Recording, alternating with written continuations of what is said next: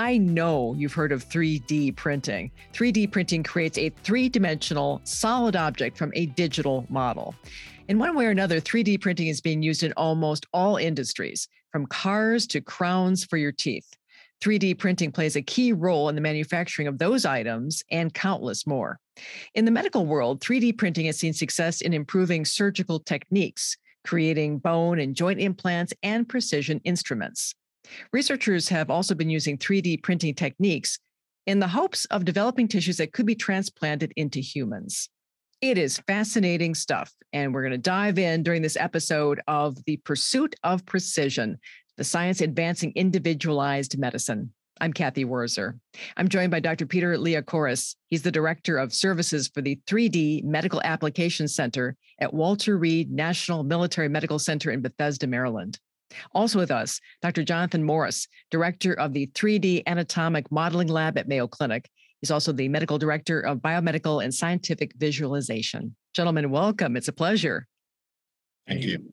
I am betting when you were both in school, you used models or products that were shaped by carving, grinding, or molding, probably. So now enter 3D printing. Give us the 30,000-foot view of where we are versus where we've been. I think Dr. Liakoris should start. Where we are versus where we've been. That's an interesting question. There's a lot of different things going on within this field. I mean, this field has advanced rapidly since I've been in it, which is about 15 or more years. From the start, just the computers have increased power, increased graphics, and everything you can do with them in the design that increase has allowed that design to really take shape. Before, you couldn't really do these complex models on a computer, or it took a supercomputer to do that. That was a little before my time. But when I got into it, the printers themselves too were several $100,000 to just step into the field. Now you can buy a desktop version for, say, $3,000 or even cheaper, depending on the material you're using. There's also freeware out there, which isn't a cleared path to create an anatomical 3D model, but there is freeware out there. So you can step into this field for a reduced cost right now. That's the biggest change. And the other biggest change is the widespread awareness of the field. Dr. Morris, what do you think? Well, I think Peter's right. I think there's a lot that has changed, but there's a lot that is just being technologically capable of being done. So when some of the founders of 3D printing started, like Scott Crump or Chuck Hall, they said, I want to take this hot glue gun in Scott Crump's case and make things for my daughter. And why don't we hook a computer up to this and have it do it automatically? And, one type of 3D printing was born.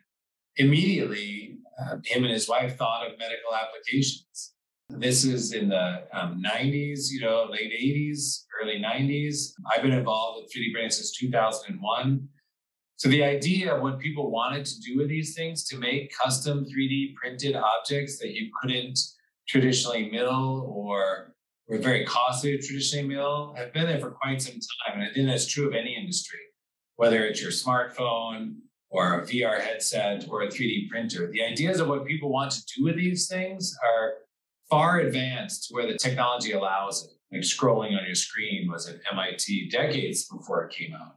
So I think Peter's right in that there's been a convergence of technological advancements, most related to computing speed and the printer technologies themselves, that have really driven people's ability to use them.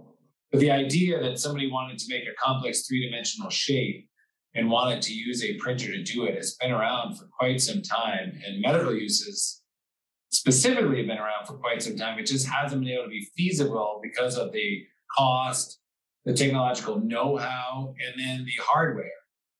Similar to like virtual reality now, there's a lot of people using virtual reality, but it's not because people had new ideas about what they wanted to do there. It's that the chip speed, the headsets, the widespread adoption, the global knowledge about it has all increased. And I think the interesting things that are happening in 3D printing now are the things that weren't thought of before.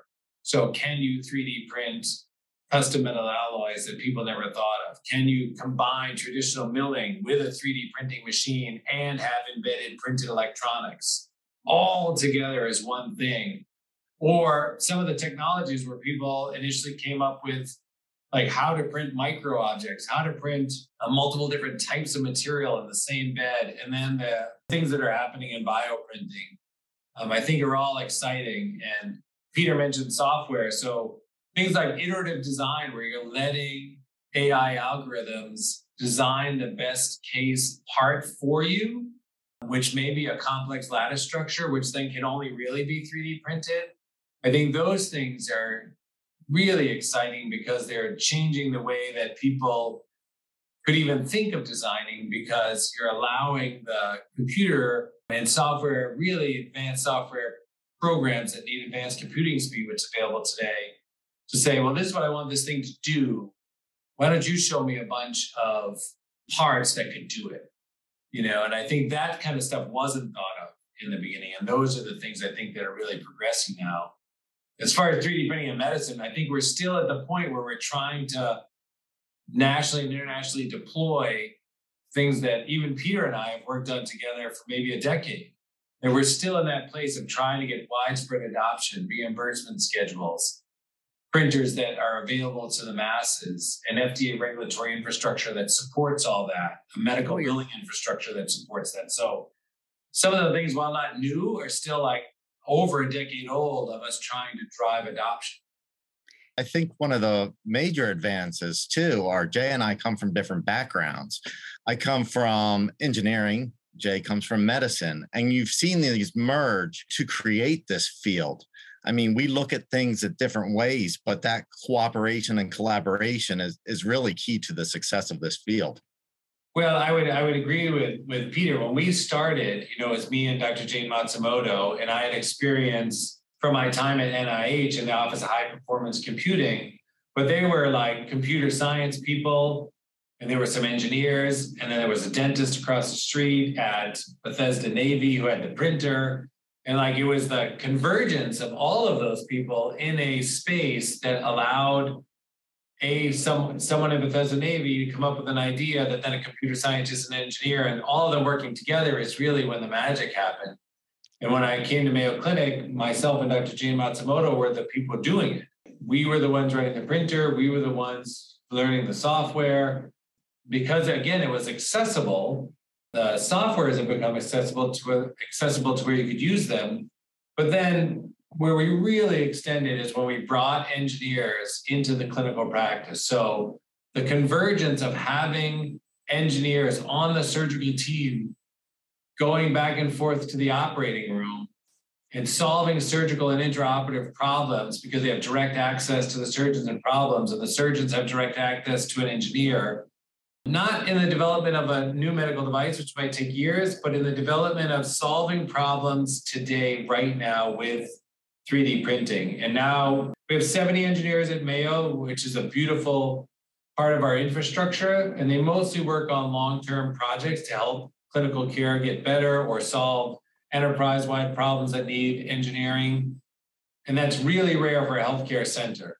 It's just part of who we are since the beginning of Mayo Clinic, is to have engineers on board to solve problems. But having clinical engineers that are now not working for the medical device firm, but are working as part of a surgical team in the Department of Radiology, it just was unheard of when we started. And now we're kind of 16 years into it and just hiring more engineers. Let's drill down into some of the uses, okay? I was wondering, and I'm glad you mentioned the dentist that was nearby when you were all starting out. I believe dental implants were one of the first medically approved uses of 3D technology. How has 3D technology changed how patients with musculoskeletal issues, how they are treated specifically? And I'm wondering, since Dr. Liakourous, you work with these young soldiers where you are, who are injured and need to get back to some kind of life, how's it changing their lives? In a couple different ways. So you can look at what we do here using 3D printing in multiple different ways. One of the ways is just those pre-surgical models. You take that CT or MRI data, and then you're going to bring that into a program to reconstruct the patient's actual bones or the patient's actual anatomy. So you can take that, and a lot of times those go to an orthopedic surgeon, and they'll look at this complex fracture or bone or amputation. We have this interesting event that can occur in some of these amputations that's called heterotopic ossification, which is bone growth outside the normal bony area. And sometimes the orthopedic surgeon has to go in and remove this extra bone growth, or they may have to transect higher. And this model gives them the feeling like they've been there before.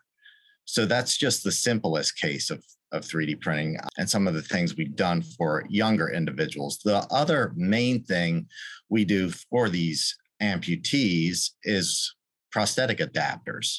We do have metal printing in-house, and one of the first things we created were these, we call them shorty feet. They're these little feet that go on the end of the socket for bilateral above the knee amputees to walk like they're ambulating on their knees. You ask why they might want this, but they want this because they're going to start them low in training and then build them up higher to learn how to rewalk. Some also want these just to get on the ground and play with their children, or wake up in the middle of the night and use the bathroom. A lot of these amputees, we take for granted what they can't do, such as brushing our teeth, putting on deodorant, washing our face. A lot of times you may need some assistive technology to help them.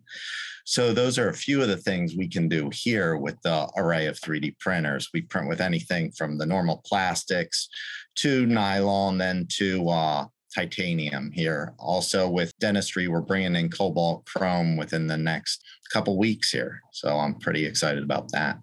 Say, I'm wondering here, let's talk about surgery for just a moment. That was just touched on by Dr. Morris a few minutes ago. When we think of 3D printing and improving surgical techniques, right? How does that technology bolster something called digital surgical planning? How are they both working in concert? What Peter said was absolutely right.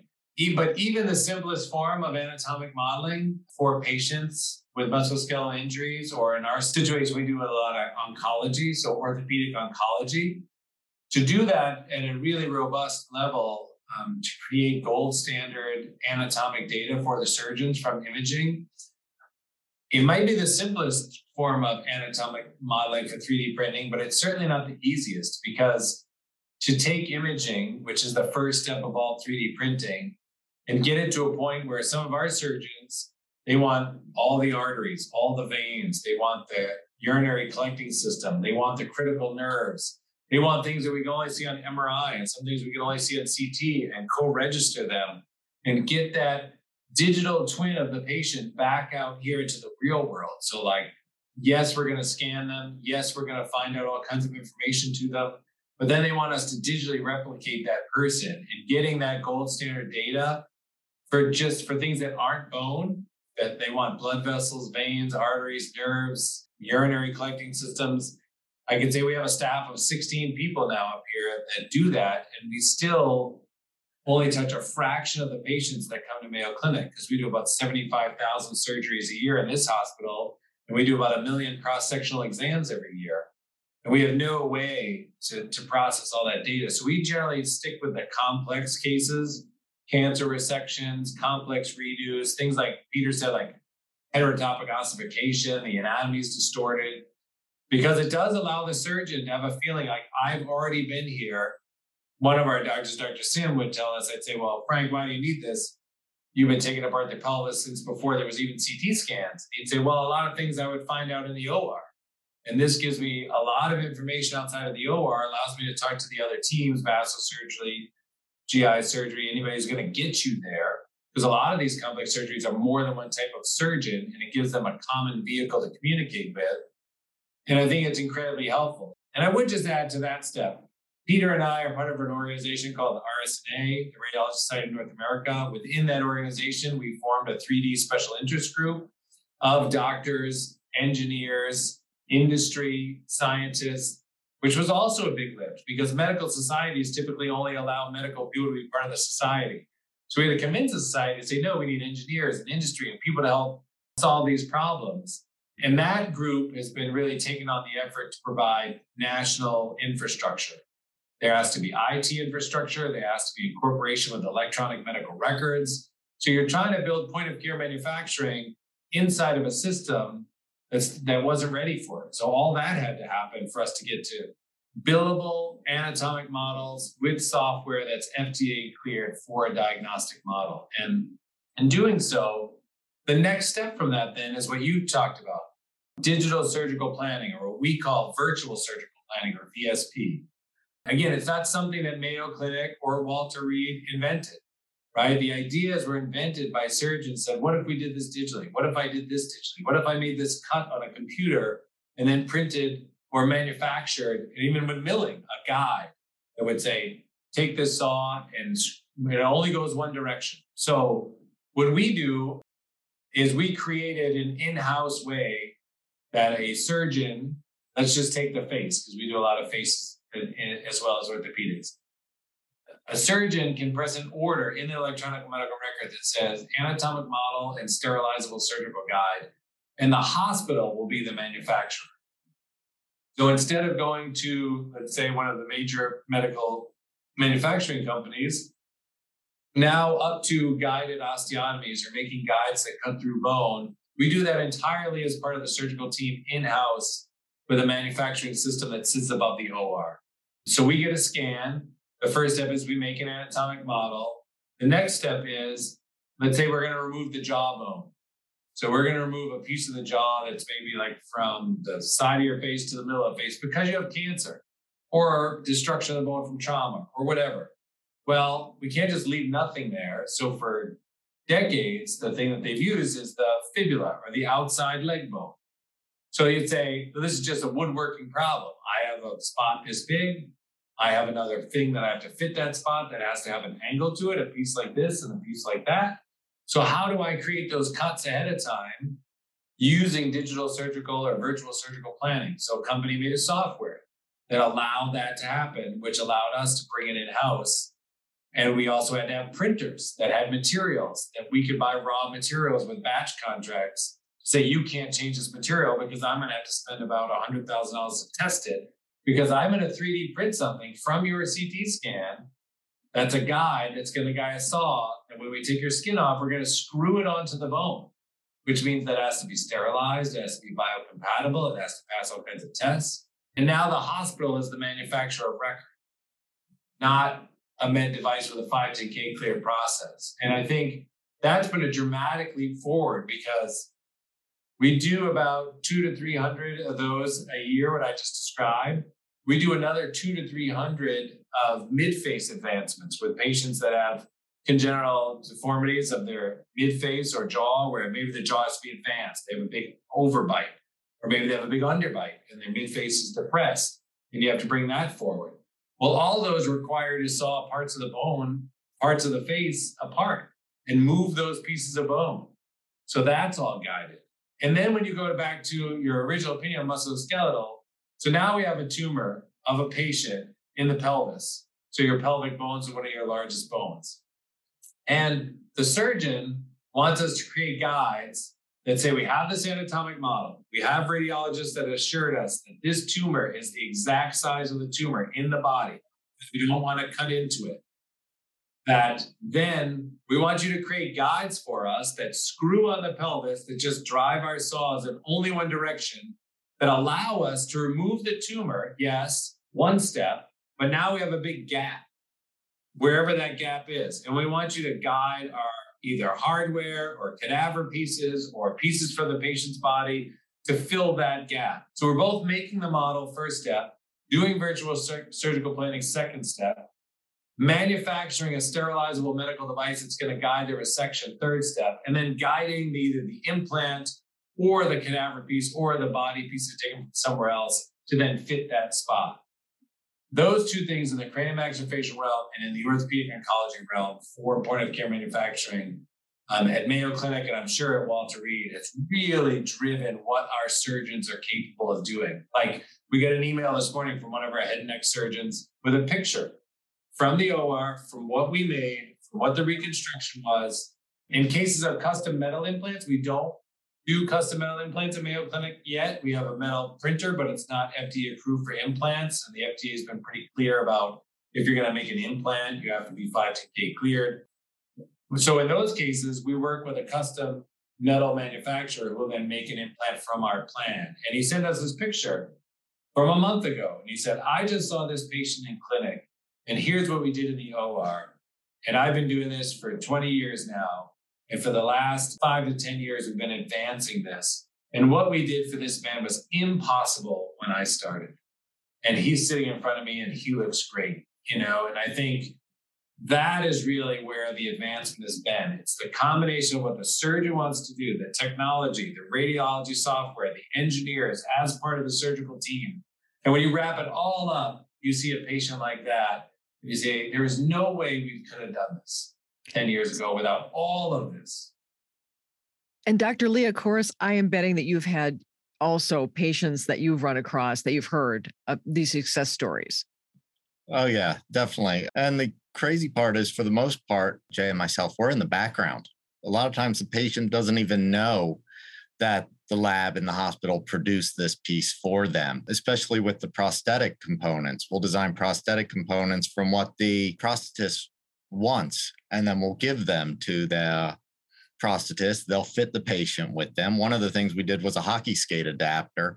And I play ice hockey myself. And one day I'm at the rink and they have the Wounded Warrior League before my game. And I saw the guy skating. I was like, knocked on the glass and said, hey, I designed that piece for you.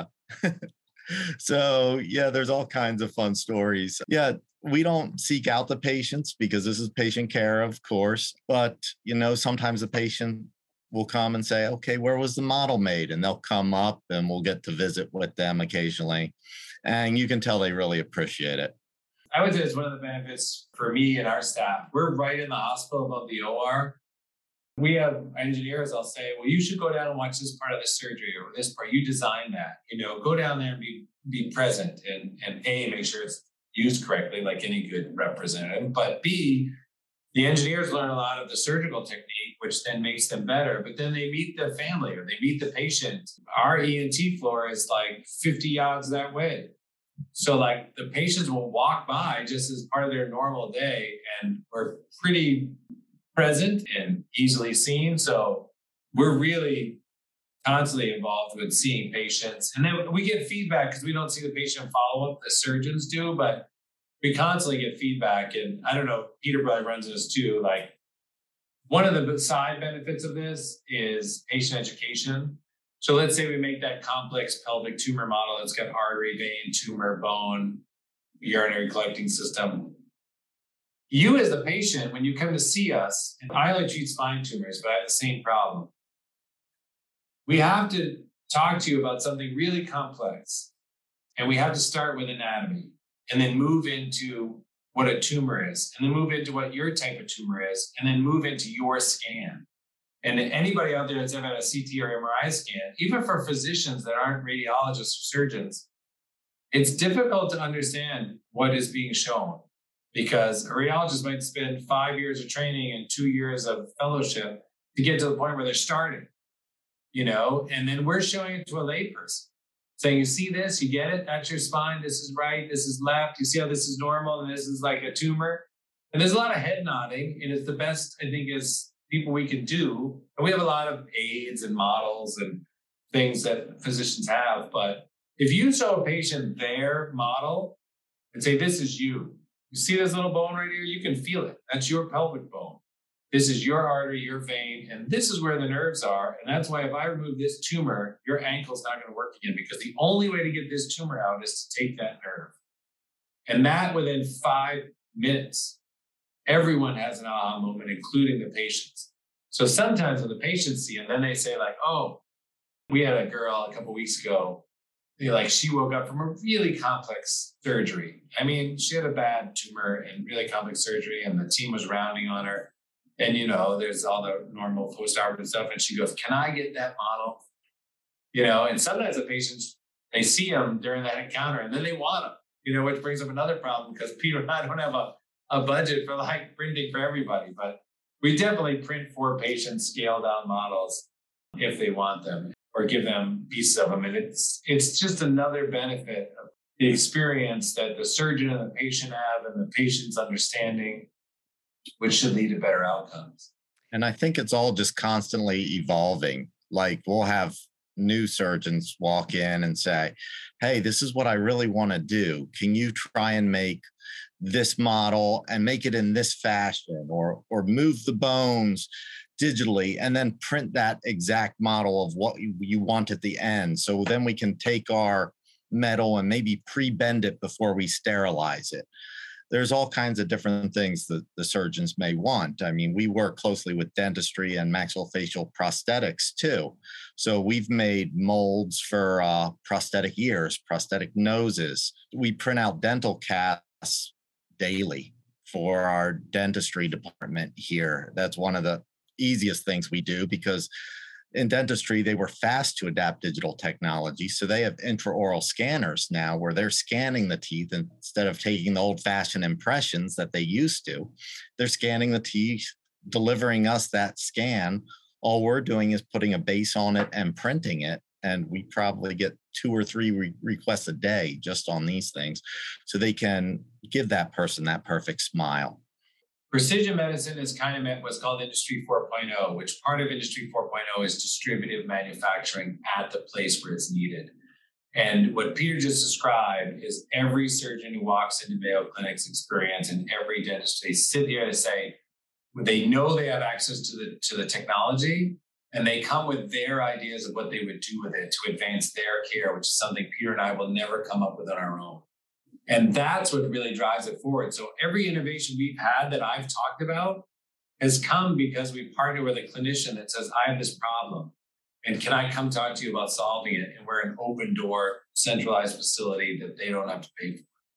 Let me ask you about something that you brought up, actually, Dr. Morris, when we first started the conversation, and it was about in-house printing and some of the challenges that come of that. I believe at this point, there's like 19 hospitals with in-house 3D printing facilities. But I'm wondering this, are there challenges in manufacturing these customized products in such a decentralized manner, especially when you start talking about the FDA involved in this? Sure. I think that's what we've tried to think about. It's another thing that's progressing, right?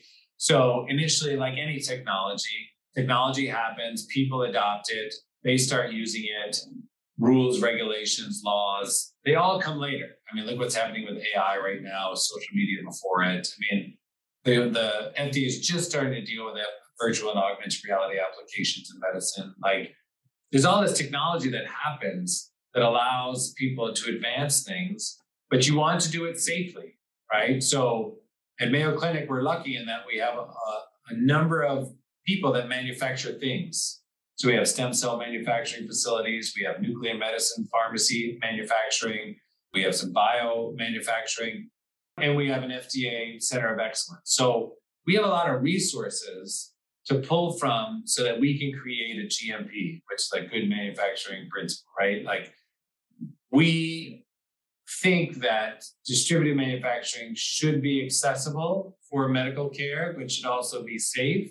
So part of that RSNA 3D SIG is to both publish data about when is it appropriate. Like, you shouldn't make 3D printing for everybody, right? It's like any other medical tool. It's not for everything. When is it clinically needed? And 2, what are the quality control concerns that a manufacturing center at the point of care needs to think about? So Dr. Leokoris' group, Dr. Ripley's group, Dr. Rubicki's group, my own group, we've published extensively on just quality control standards for medical manufacturing, because all of a sudden you have the capability to manufacture, but somebody who's the average doctor, like I started in 2001, so I think I've been in this field for a long time and understand medical manufacturing. But any doctor in this country could go buy a printer, like Dr. Leokoris said, like you could go buy a $3,000, $5,000, $500,000 printer and start manufacturing. And you don't know about GMPs, you don't know about regulatory infrastructure, you don't know about what type of ISO testing you're supposed to do for sterilizable objects. So we've tried to engage both the medical community, written a lot of peer-reviewed literature between our entire group, engage the manufacturing groups, so the Society of Manufacturing Engineering, the American Society of Manufacturing Engineering. And then Mayo was the first group to co-sponsor a meeting with the FDA on point-of-care manufacturing.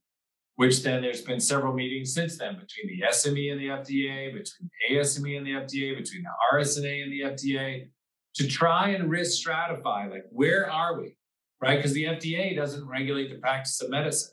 So if a surgeon comes to Dr. Leocoris and says, I would really like a device that does X with these material properties, and Dr. Leocoris is a material expert on properties of certain types of material and 3D printing. Well, the FDA doesn't regulate that relationship because it's under the practice of medicine. They've had to come up with a regulatory infrastructure that says, okay, what should we regulate? We can regulate the sale of software that leads to a diagnostic anatomic model. That's one thing. We can say that producing sterilizable osteotomy guides at the point of care using certain materials is allowable without a 510K because it's happening under the practice of medicine. The FDA's right now is that they don't regulate the practice of medicine. They regulate the sale of commercial goods and interstate commerce. And for me, I'm not selling it to the craniomaxillofacial surgeon. I'm producing it and giving it to them.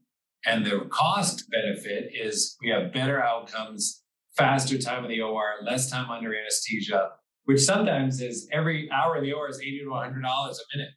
So we can save $6,000, $9,000, $12,000 really easy on a complex surgery. So, I think it's a place where, like, we want people to do it safely. And I think as a national organization, there's a lot of people, Andy Christensen, Bill Wiedock in the beginning, Peter Leocoris, Frank Ribicki, Beth Ripley. There's all these people that are leading the national point of care manufacturing push, right, over the last decade. And all of us have been very focused on what quality control standards you need to do this.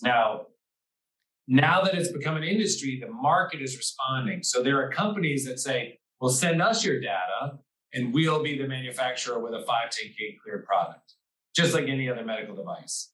So there are companies like Ricoh, Axial 3D, Stryker, Synthes. They'll all do it for you as a manufacturer. But then you lose that direct connection above the OR. You lose that ability to really rapidly iterate because they have to take on a risk, and they're really risk averse, right? If it's not 510K cleared and passed. So the next thing that's happening is there are companies, and the FDA has brought up this infrastructure of a medical device manufacturing system. So I'll give you an example. There's a printer that's out called Kumovis. It prints in PEEK. They want their system approved by the FDA to manufacture and implant. Not that I, as the user of that printer, has to get 510K clearance, which is the traditional medical device. You manufacture with whatever, milling, printing, but you have to get 510K clearance. Now they're talking about having a device, which is the printer, be a medical device manufacturing system that spits out a part.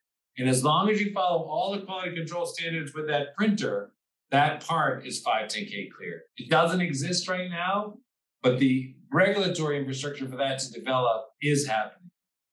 So, Dr. Leocoris, I'm curious as to what you think of what your colleague just said, but also against the backdrop of reimbursement. I mean, let's face it, right? What will reimbursement models be like for 3D printing services and products in the future? Yeah, I agree with pretty much everything Jay said there. For the systems and everything that goes into the hospital, it's not going to be a one-size-fits-all type of event or type of clearance for any of this that happens in a hospital. It might be that if you're only printing pre-surgical models, you use a cleared system that has the FDA clearance, you're working under their 510K, you're good. If you want to go further, maybe you do have to show you have some GMPs in place.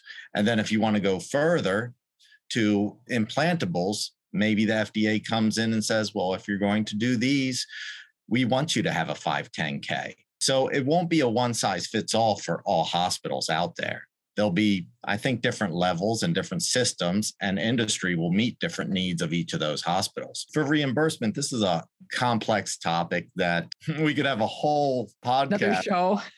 Yeah. That it's difficult because a lot of facilities have to actually reach out to a lot of these insurance companies to see if they'll reimburse. I know some will, some won't. A lot of these companies out there that supply implants wrap a lot of that 3D printing up within the cost of the implant. It might not be seen, but yeah, you're paying that much money for the implant for a specific purpose. So the category 3 codes are a start. And I have to say, we're a little different because we're the military and we have our own insurance system. So the cost to us is more of, this was the best thing for this wounded warrior who served their country. We don't really look at the cost as much as a private institution would. Plus, we deal with different injuries too. But this is something every hospital is working on, and there's different methods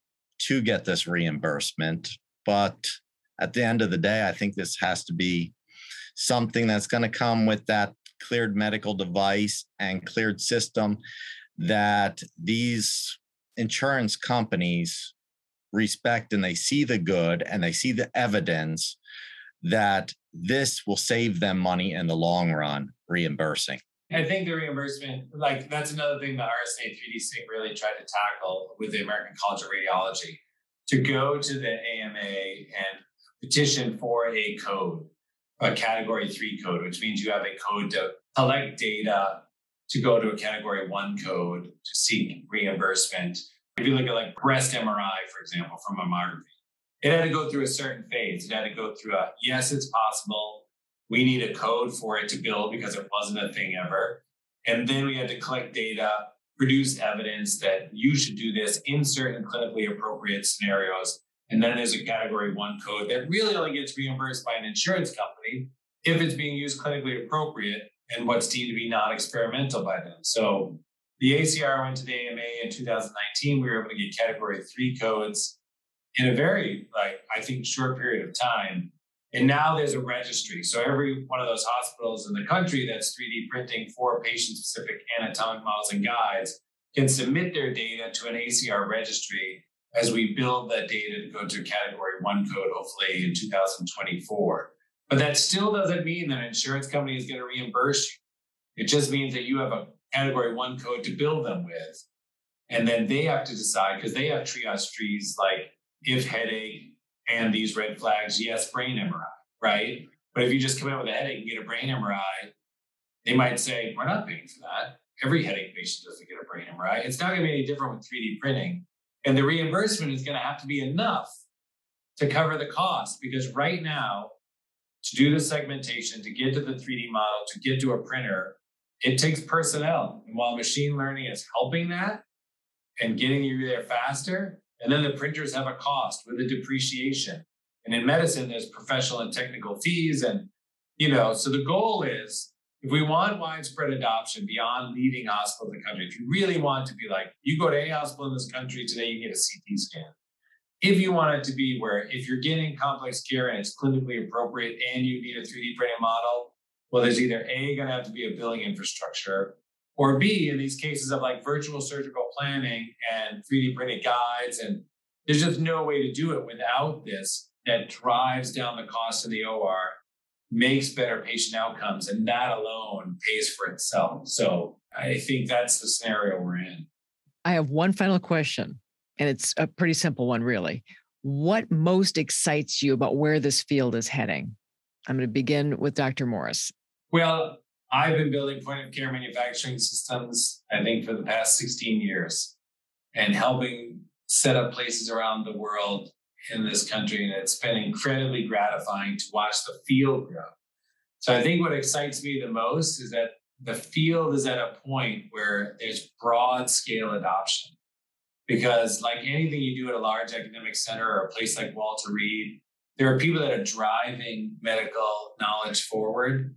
And most large academic centers have that. But to get that distributed to the rest of the country is really difficult no matter what technology you're using. And I think the thing that excites me the most is that what we've been working on, and by we, I mean a whole group of people that I've named, actually happening so that a patient in a hospital that's not Mayo Clinic or, Johns Hopkins or any other leading academic institution could have a 3D printed model and fulfill all the benefits of that. Whether industry is providing that, or the academic center is providing that, or the hospital is providing that, since we know the benefit to the patient is immeasurable, that another patient could have that somewhere else as the standard of care. For me personally, I think medical device manufacturing systems, and I'm kind of nerdy about all this. So I love the technology. I love the 3D printers. I mean, a new printer comes on the market. We're like, have you seen this one? This one is amazing. It does this. I mean, there's so many technological advancements that it's hard not to be like a kid in a candy store. So I think but medical device manufacturing systems, regulatory infrastructure to support it, in hospital printing of implants excites me for what we're doing. Dr. Liakourous. Yeah, I don't know if I can say it better than that. I completely agree. There's a lot of things that are exciting about this field, from the machines to the materials to the speed which they print, to some of the AI algorithms that will eventually, maybe even take over some of the segmentation for us. But yeah, I think what really excites me is some of what Jay said is it's not like there's like 3 silos anymore doing 3D printing. It used to be, Mayo, Walter Reed, the VA. There used to be a few silos, maybe 5, but now there's a full community, and we're learning from that entire community here. And everyone in the community is very open, willing to help. I mean, I'll call people that I know have one specific printer, say, hey, we're having this problem. Have you ever had this? How can I fix this? They'll help. They'll call me. So it's that community feeling. And we know we're all driving to that end goal, whether that end goal is whatever we have to implement in the hospital to assure we're producing safe and reliable devices, or whether it's to meet a specific patient need. We're all working toward that end goal. So that's what I really... The end goal, like Peter said, is the patient. The needs of the patient. 3D printing is one tool that we've learned to harness the power of the technology to provide better outcomes for the patient. There's nothing more that precision medicine wants to do than that. Whether it's pharmacogenetics, whether it's bioprinting, whether it's genetically guided chemotherapy or personalized medicine of some sort, it all goes back to the outcome of that patient who's in front of you. And while this is one technology out of many that helps guide that, I mean, that's why we would do anything.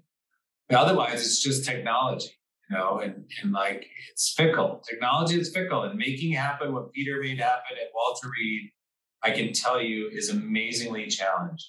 And you wouldn't do it without seeing somebody on a pair of skates and the joy in their life, or you wouldn't do it without this clinical feedback, because it's too hard to be on the front end of the technological wave to make this happen. And the patient outcomes, at least at our institutions and the other ones we know, are what drives people to keep going and push this industry forward. And I think that's what it's all about.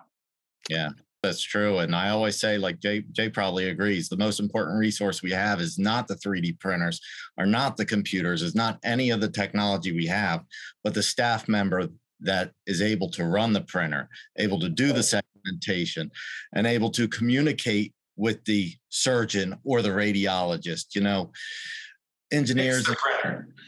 Oh yeah, fix the printer too. We've all been under a printer before trying to fix it. But I used to say a long time ago, engineers and surgeons, radiologists, we all speak different languages, but now we're kind of all speaking the same language, and we're taking that language and we're moving forward. So it's really exciting as we progress. What a great way to end this. You two are amazing. My gosh, we absolutely have to have you back for another segment. There's just too much to talk about. You did a beautiful job. Thank you for the conversation. Yeah, thank you. That was a great conversation on 3D printing in medicine. We've been joined by Dr. Peter Liakourous, the Director of Services for the 3D Medical Applications Center at Walter Reed National Military Medical Center in Bethesda, Maryland. Also with us, Dr. Jonathan Morris, the Director of the 3D Anatomic Modeling Lab at Mayo Clinic. He's also the Medical Director of Biomedical and Scientific Visualization. If you have questions or comments about what you heard today, do send us an email. It is precisionpod, P-O-D, precisionpod @mayo.edu. And for goodness sakes, follow us wherever you get your podcasts. We will have future conversations about a number of different topics in precision medicine. I'm Kathy Wurzer. Until next time, here's to your health and well-being.